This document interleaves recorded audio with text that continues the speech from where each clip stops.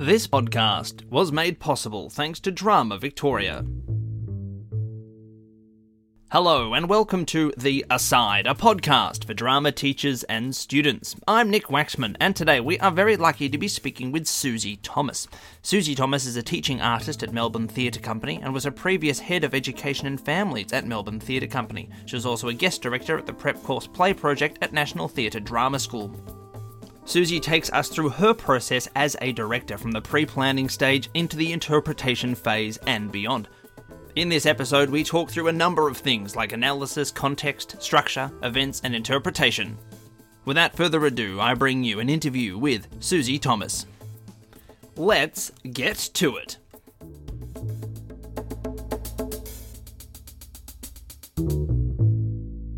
So we are so lucky to welcome to the podcast Suzie Thomas, and she's going to be speaking to us about analysis and different tools that can be used in the pre-planning stages when putting on a play. Welcome to the podcast, Suzie Thomas. Thank you, Nick. It's lovely to be here.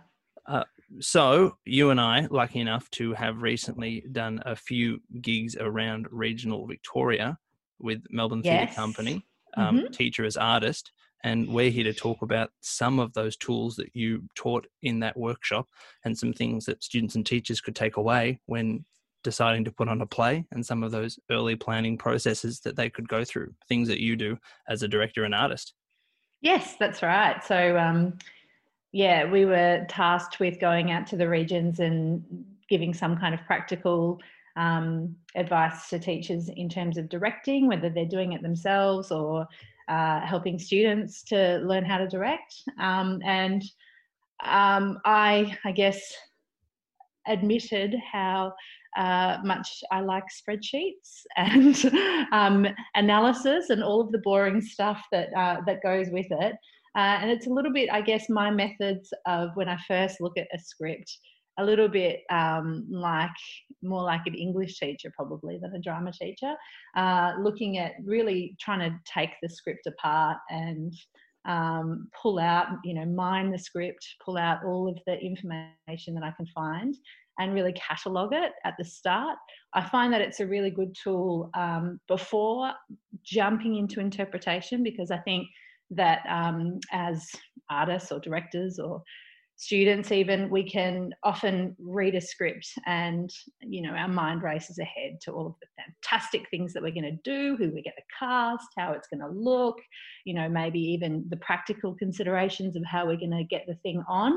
And that we can rush ahead to those decisions without taking the time to really look at the script and look at it as objectively as possible and think about what the playwright was trying to say with this piece of work and what kind of context they were working in. So the analysis work, there's always a little bit of interpretation in there because you're looking at it, I guess, through your own lens.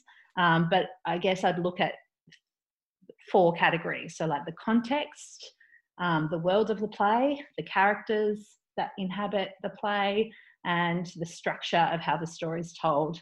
And then I guess probably veering a little bit into the interpretive side of things is looking at events. So the trigger event and then the key events that happen throughout the play. And when you look at all these things, obviously that's going to help influence your interpretation later. Jumping straight to an interpretation without doing these things will mean you'll have blind spots and that you might not necessarily look at the heart of the piece or your version of the heart of the piece. Yeah, that's right. I think it helps you to really honour the playwright's voice.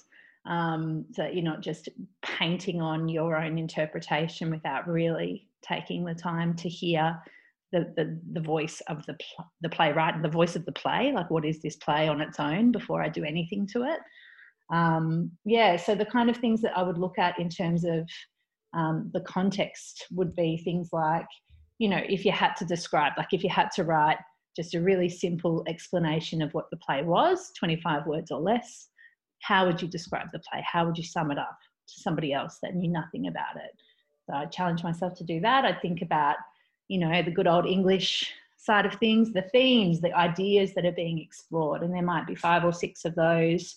The play, the workshops that we did, Nick, for MTC, we were looking at the MTC production of Jasper Jones, which I had nothing to do with, but that we were looking at that as an example, and we were looking at, what were the ideas, things like growing up, being the outsider, friendship, first love, family conflict, trying to look at all of the different ideas that were in there, the historical and social and political context. And I think those three are really different. Those three contexts. Yeah. It's important to understand that you have to look at those three. You can't just pick one. That all three are absolutely, really and I think, particularly something like Jasper Jones, one of the things that came up when I was looking at the political context was like the Indigenous referendum in 1967, that this was really, this was said in 1969, and Indigenous Australians had just been given the vote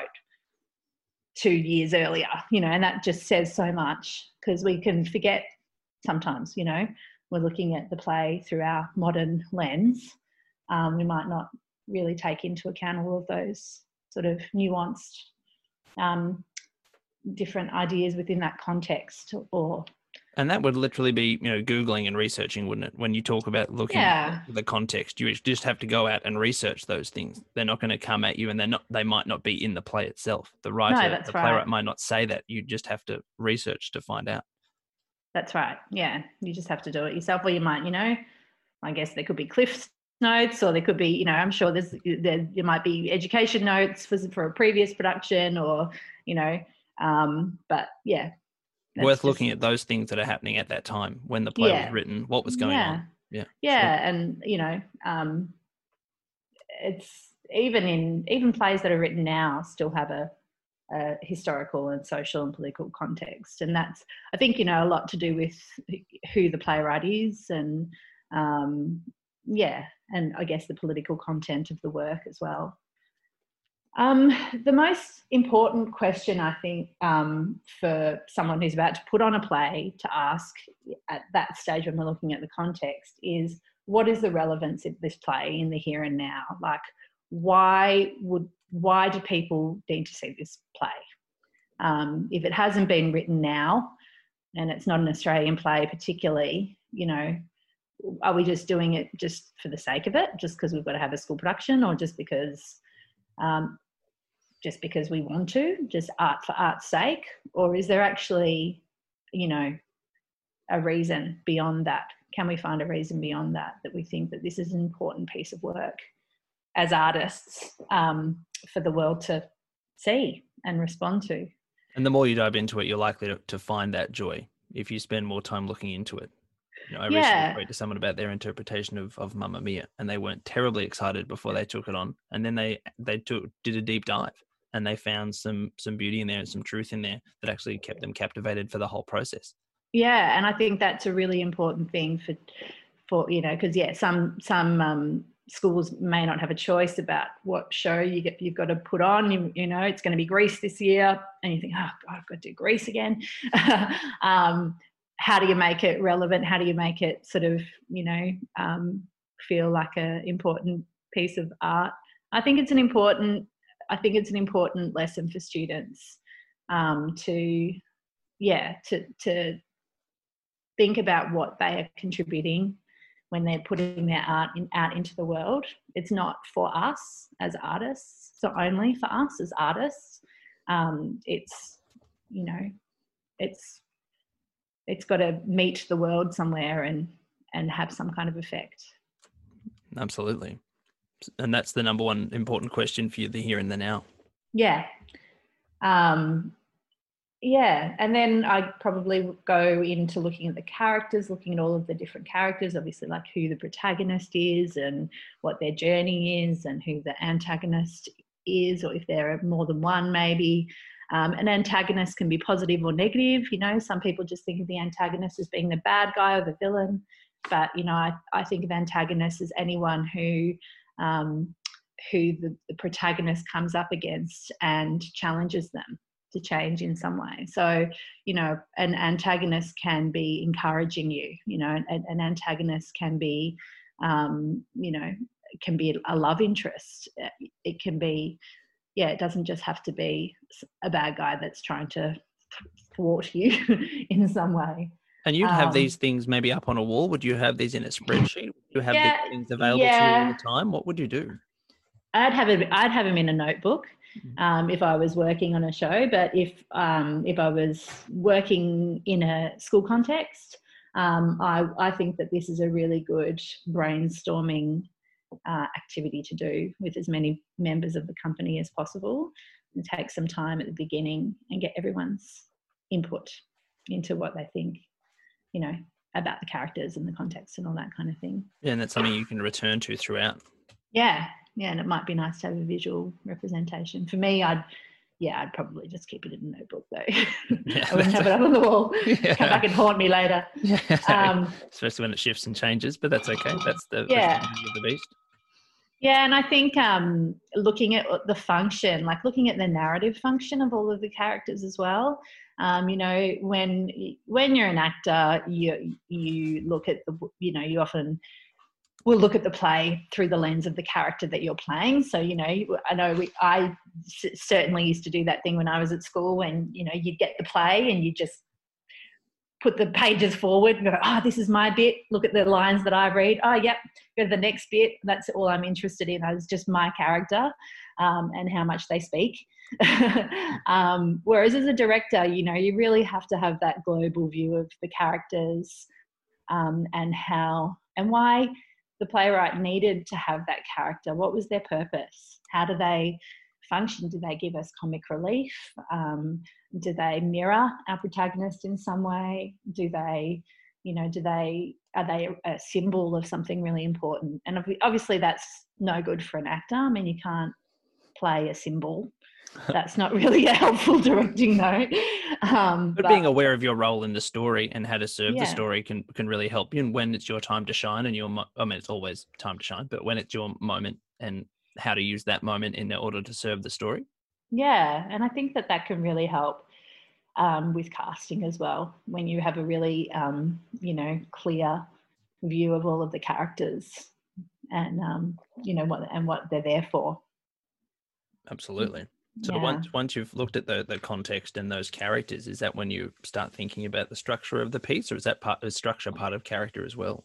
Yes. So I like to look at the structure in terms of, like, you know, what kind of, whether it falls within like a 3-act structure or a 5-act structure, and try and divide up the scenes. I usually move away from my notebook, move towards a spreadsheet and start cataloguing all of the scenes, what page numbers they're on, which characters are in them, what location the scene is in, and then, looking at how many, and then starting to sort of break down how many scenes are we before we move into the second act, and how many scenes in the second act before we move into the third act, when's the climax, how long does it last for, all of that sort of thing. You know, not all plays work in that sort of traditional 3-act or 5-act structure. A lot of them are, especially, you know, when you look at the sort of eclectic style, they might be, linear, non-linear or circular, or, you know, we might have parallel kind of structure going on. But I think that's really helpful to look at. And are you happy to give a brief, description of a 3-act structure or a 5-act structure, or what may go into each of those, just for those that haven't come across those expressions before? Yeah, so a 3-act structure. My terminology, which is very technical, that I use is, I was taught to me by a teacher once, a Meisner teacher. He called it Act 1 is make it matter, Act 2 is make it messy, and Act 3 is make it meaningful. So, you know, first act exposition, we want to know, we want to care about these people and what's happening to them. The second act is when the problem comes along. I mean, I'm doing this with my grade 1 in homeschooling at the moment. Beginning, middle, end of the story. Like, it's so simple. And then obviously, you know, the third act, you get the resolution, make it meaningful, send them home with something. I think, you know, in many ways, the 5-act structure is similar. It just breaks it down a bit more into the rising, I think it's Freitag, is it? Or pyramid of, like, exposition, and then think it's called rising action. Starting with the prologue, the characters and the settings, and then conflict, rising action, possibly a climax, then the falling action, and then the end, the denouement. Thank you. Yeah, that sounds good. Yeah, exactly right. And into the tone and the moral. So we understand what happens there from falling action. So yeah, it can be hard sometimes to put plays, to really analyze a play into a 5-act structure. Not all of them. I don't think many plays are written like that. There's more that film structure, right? Yeah, absolutely. I just tend to go with the 3-act. Works for me most of the time, even if things kind of maybe might not fit perfectly. You get a general sense of it, and I'm really into naming scenes. So rather than calling it scene 12 or whatever, and everyone ruffling through their pages and going, what's scene 12 again? Naming a scene. And I read this great book, which I highly recommend, called The Director's Craft by Katie Mitchell. And she talks about naming scenes in a way that they don't relate to any particular character. So there's no actor that's going to feel like, oh, well, this isn't about me. This is, say if I call the scene Charlie and Jasper's altercation or something like that, all of the actors that might be involved in that scene that aren't playing the role of Charlie or Jasper will be like, oh, okay, well, this has got nothing to do with me. I'm just going to stand here, maybe, or not feel as much ownership over the scene. So naming a scene something that can mean something to any character. So I think some of the ones that I came up with for Jasper Jones were like, one was called Superheroes, one was called The Hole, one was called Ballroom Fantasy, one was called Peach Triumph. So just something where you go, oh, okay, that's the sort of crux of the scene, I guess. And I had a teacher tell me once, I think is a really great, like coming up with or you could even have a longer description, and they called it like the popcorn description. Like if you were at a movie and someone went out to get popcorn and then they came back and they whispered to you, what happened? You like want to explain it in the least words possible because you don't want to be heard talking by other people in the theatre. So you just say the minimal what they need to know that happened so that they can keep up with the story, and trying to, distill scenes down to that sort of basic action. What was that scene's function? How, in the play as a whole is a good way of looking at it, I think. Absolutely. And if you have that confidence to be able to talk about each moment of the play in that way, if we are studying to be directors and that's what we're looking at, then what a powerful way to be able to reflect on the piece. Yeah. And that's, obviously that's, like I said before, like you're bringing it really down to analysis, just, what's written on the page, not, what it is necessarily to me, but what it is on the page to anyone. Awesome. Yeah. And then you think about the events of the play. Is that what you think about next? Yeah. So this is again from Katie Mitchell's book, which has been really great resource for me. So she talks about the trigger event. So trying to think about something that happened before the play began, which kind of sets the wheels in motion for everything that happens within the course of the play. And for some plays, it's really obvious. I mean, in Jasper Jones, for example, sorry, massive spoiler alert, the girl is dead. Jasper finds the girl dead, and that's the trigger event that starts the whole play. I mean, this is again where you get into a little bit of interpretation, because often people will have different ideas about what might be the trigger event. Say with Macbeth, I would say Scotland wins the battle. That's the trigger event. That kind of sets the next bit in motion, which sets the next bit in motion, which sets the next bit in motion, all that kind of thing. And then also looking at sort of the key events that happen throughout the play.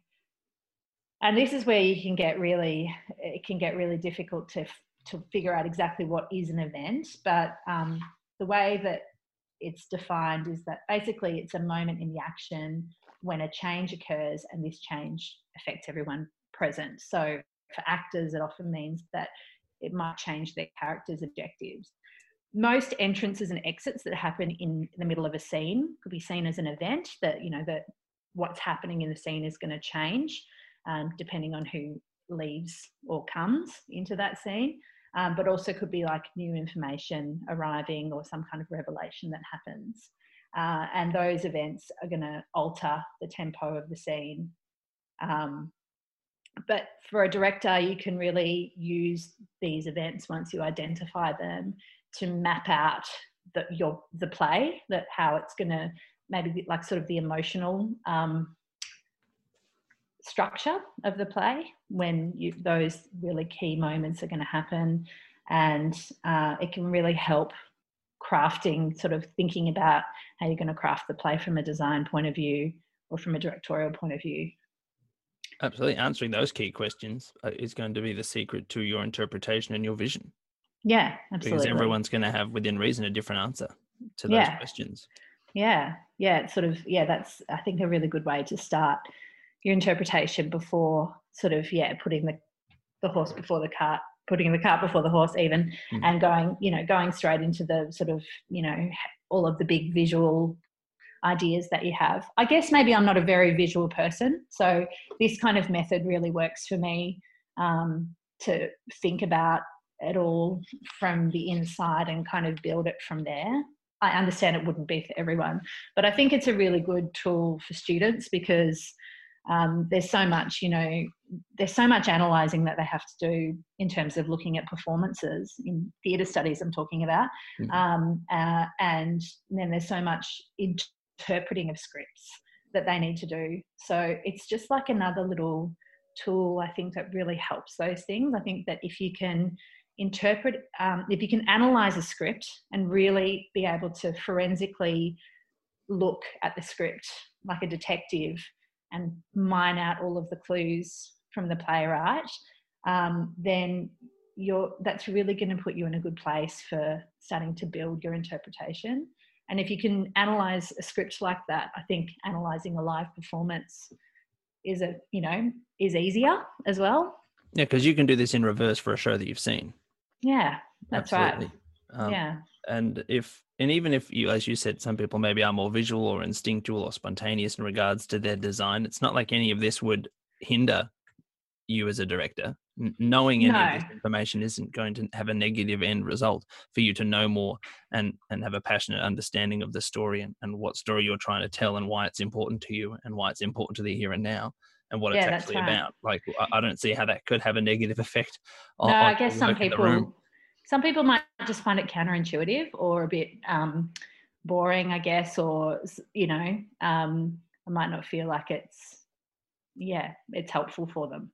Yeah, let me explore it when I'm in the space only. I don't really want to think about it when I'm not working on it. Yeah, possibly, if that's what they do. But I think, these are vital tools. I use all of these tools. So, and they've been instrumental to me understanding how to work as a director. So working with you and listening to you and hearing how you design and think about theatre has been a game changer for me. Thanks, Nick. Well, back at you. Everything I've learned from you. I've already stolen quite a few of your things and used them. So, yeah. Perfect. I can pay back 1%. That's great. and that's great that's part of your pre-planning process. And then you just get to create your interpretation after that. You have a solid foundation to build on. Yeah, and I just feel like, that those rehearsal minutes or hours that you have with the actors, no matter what context you're working, like whether you're working in MTC or whether you're working in a school context, those hours are precious because to get all of those people together and working, you really want to use that time well. And I think some people might think, don't want to do, it's so time consuming spending so much time in pre-rehearsal. But I think that the time spent in pre-rehearsal, really grappling with all of these sort of ideas can save you time in rehearsal because it really helps you to focus in on what you're trying to do and really spend that time well, not spend a long time on things that are maybe less important to your vision or your interpretation, I guess. Yeah, and if you present your clear vision to the creative team and the company, and then you're working with that clear vision, there can still be disagreements and conversations. And it doesn't mean just because you've done this work that that's the end. Things are still discovered in the rehearsal room, and fun is had, and conversations are had. So having this work done is only just going to give you the strength to make clear choices and have conversations and talk with some kind of integrity, right? Yeah, that's right. And, the nature of playwriting is, that a playwright is writing an invitation, they're writing half of the story, and they're, waiting for a creative team to come along and fill in the gaps and fill in the rest. So, I don't believe that there's just one correct way or one correct response. I just think that it's really important to spend time with the script and let it tell you, what it has to tell you in as much detail as possible. Beautiful. Well, what a sensational glimpse into the world of what directors really do. This time that you've spent giving your advice and your experience to the podcast is deeply appreciated. Thank you so much for giving us your time, Suzie Thomas. Thanks so much, Nick. I love your podcast. Oh, why not? I'll keep that in too. Well, that is all from us at The Aside. A huge thanks to Suzie Thomas for giving us her time. The Aside podcast has recently hit 60,000 listens, so thank you to all the people out there that listen each week, sometimes monthly or every so often. Every listen counts, and we really appreciate everyone out there giving The Aside a go. You make it all possible. There is a huge range of episodes in the bank, so feel free to go through those and find one that piques your interest. If you would like to ask us a question, please do not hesitate to do so at asidepodcast@outlook.com. We answer a number of emails each week. Thank you to Aaron Searle for providing the music, to Eltham College for letting us record here, to Drama Victoria for their ongoing support, and of course, thank you for listening.